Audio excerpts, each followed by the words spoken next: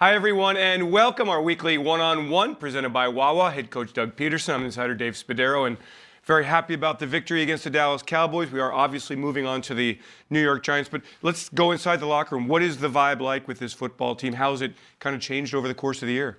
Well, I tell you what, the vibe is obviously positive. It's very exciting, especially with a lot of new faces. I think it brings a little bit of a new energy to the team, and for these guys to play well also brings a little bit of that vibe and that little more energy, I would say, at this time. And plus the fact that we're winning games and put ourselves in a position. We haven't done anything yet, so putting ourselves in a position to win the NFC East and get a playoff spot. But it's exciting right now, and locker room is they're feeling that. For players who have never been through this before, what's the message from the head coach to get back emotionally and get back physically for a game on Sunday that means everything? Well, the biggest thing is just we hit the reset button, and it's kind of like it's a great win on Sunday, but we got to move on, and we've got to focus in on the New York Giants.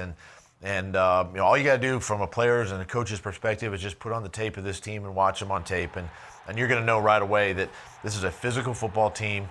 They're playing well on both sides of the ball. They had a great win against the Redskins on Sunday, and it's going to take everybody, as we know, with the amount of injuries that we have. It's going to take everybody to possibly win this game Sunday. Have you followed the same approach that you did in past years, where you backed off? You've been backing off the physical part of the day for the guys, and why?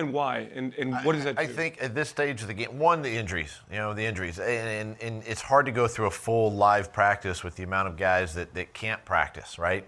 So if you do more of a walk-through mental day, guys that are nicked up that necessarily wouldn't go through a full live practice can actually participate in that walk-through practice, so they're still getting the mental rep. They're still able to step through their assignments, and we get more out of it. We can actually run more plays. And then on top of that, these guys understand what it takes. They understand the physicality of this football game and where we are. I mean, we're in week 17 right now, and so it's more about mental preparation than it is physical preparation. And I want the guys to be as fresh and as healthy as possible going into Sunday. And how do they stay sharp with fundamentals? How do they, with the basics of football? Well, one of the things that I do, even though it's a walkthrough, I will still have it like an individual type period during practice where they can go full speed with their coaches and still work on some of the fundamentals of keeping their pad level down, work on tackling, work on throwing, catching, all those different things that it takes to win a football game, and so we can still get the fundamentals done in that individual period. As opposed to when you played, that wasn't, coaches didn't back off then, right? You never experienced that? No, we didn't. The only thing that we really did was maybe pull the pads off, and go a week without pads, but we still practiced on Wednesday, Thursday, and Friday as if, it was the first week of the regular season, and regardless of the amount of injury that was going on, we just felt like the next guy up had to participate, and it's still that same way.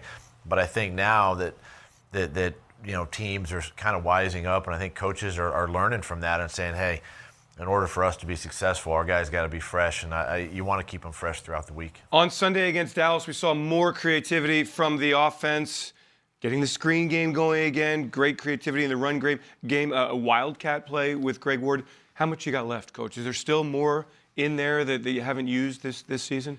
There is, and it was great to see the Wildcat package come in there. We know Greg is a former college quarterback and utilize his running ability there, and the screen game's been something that we've utilized here the last couple of weeks. It's and the screen game it's not just about throwing a short little pass and then making a couple guys miss. There's some timing involved with the offensive line and route running and different things. So we've really evolved in our screen game and gotten better there, and the guys have executed those extremely well. And then Carson too, being able to extend plays with his legs or moving him, design rollouts for him, and of course you want to call him, and I got to call him at the right time too, right? So that's also part of it. But the guys have really executed that well. It's really helped our offense. We've been able to stay on the field and finish some drives.